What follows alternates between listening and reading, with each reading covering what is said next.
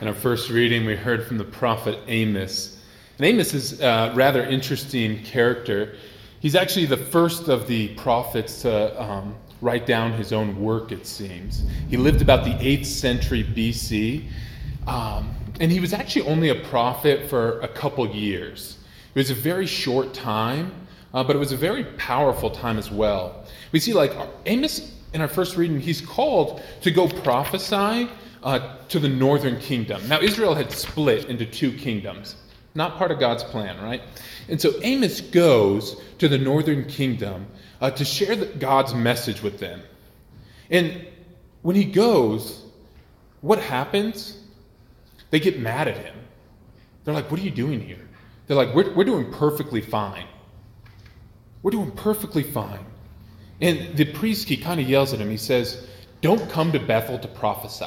Bethel was a very prosperous place, and they had kind of like gotten into their own groove of things. They were wealthy.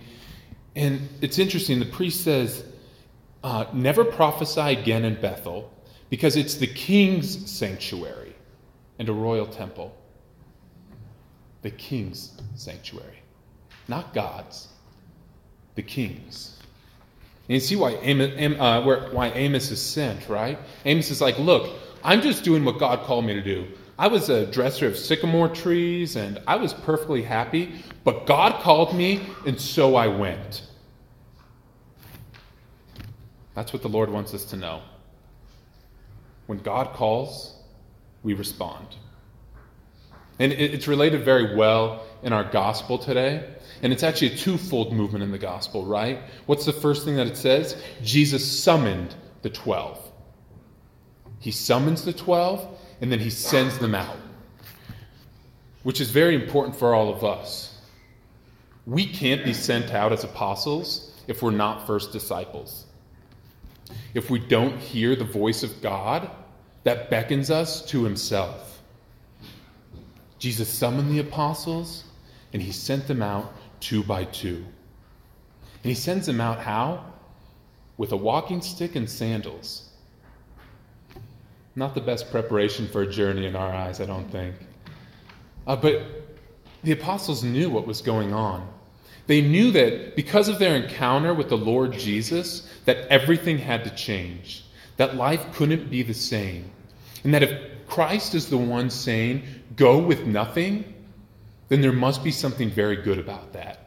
If Christ is the one saying, just take your walking stick and sandals, and don't worry about going with food, don't worry about going with money, because I'm the one who's going to be with you, and I'm the one who's going to provide for you.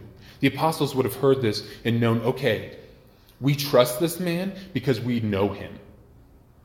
We've sat at his feet. We've listened to his word. What's our temptation in life? Our temptation is to make sure everything's in perfect order before we respond to God, right? We like to say, Lord, I'm happy to give of myself as long as it doesn't hurt, And so sometimes we're asked to do stuff and we're like, let me see, will everything fall into place the same way as before? And I can tell you that when Jesus calls, things are not going to fall into the same place as before. Things are going to be radically different. But they're also going to be radically better. If we trust that Jesus is taking care of us, we don't have to count the cost. We don't have to know that things are going to be good enough. Because God does call us, and he calls us out of our comfort to live in his love. Undoubtedly, the apostles were very uncomfortable.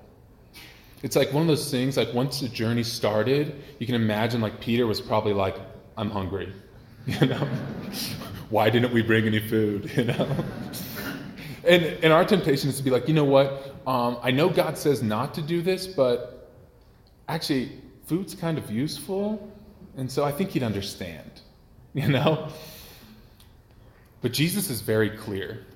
He's very clear that when he calls us in a certain way, and he calls us for our own good. He doesn't call us saying, hey, I need you to take care of all the logistics. No, Jesus takes care of the logistics.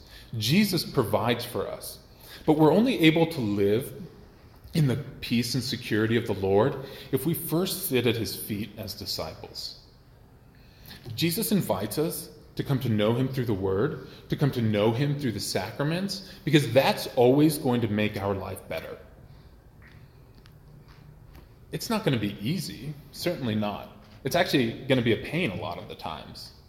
It's going to be a pain when, something comes up and we can't make the mass we normally go to, or we can't do the things that we normally do. The World Cup is on, and whatever else, right? And Wimbledon. Jeez. But it's better to be here than to be in front of a screen, right?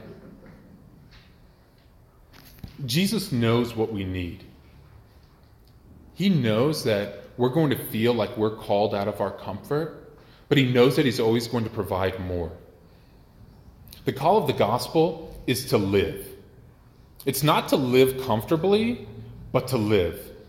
To be called out of ourselves, because this is exactly what our world needs. People who aren't afraid to give of themselves in a way that hurts. People who aren't afraid to be immersed in the love of Jesus Christ, knowing that it's going to look strange to the world.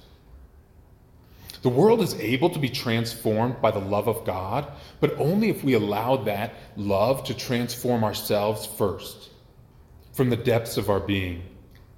Because we're not called to live a life of mediocrity.